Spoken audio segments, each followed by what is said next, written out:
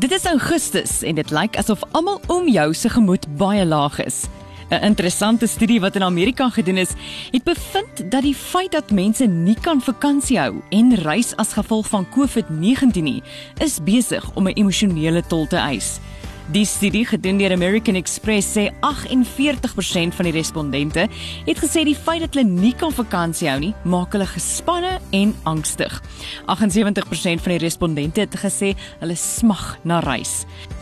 Wat nogal interessant was uit hierdie studie, is dat 67% van die Amerikaners gesê het, hulle sal saam met hulle huisgesinne reis, saam wie hulle nou in die Grendelstaat was, teenoor 10% wat sê hulle verkies om nou maar liewer alleen op hulle eie uit te kom. 6 uit 10 mense het gesê hulle sal meer betaal, sodat daar 'n ekstra sitplek op die vliegtuig of die trein langs hulle oop is.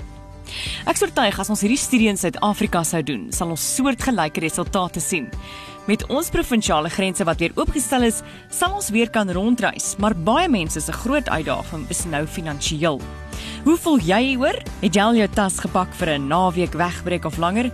E-pos my gerus, Tanya@grootfm.co.za of stuur vir my 'n Facebook boodskap. Tot volgende keer, veilig Rondrits.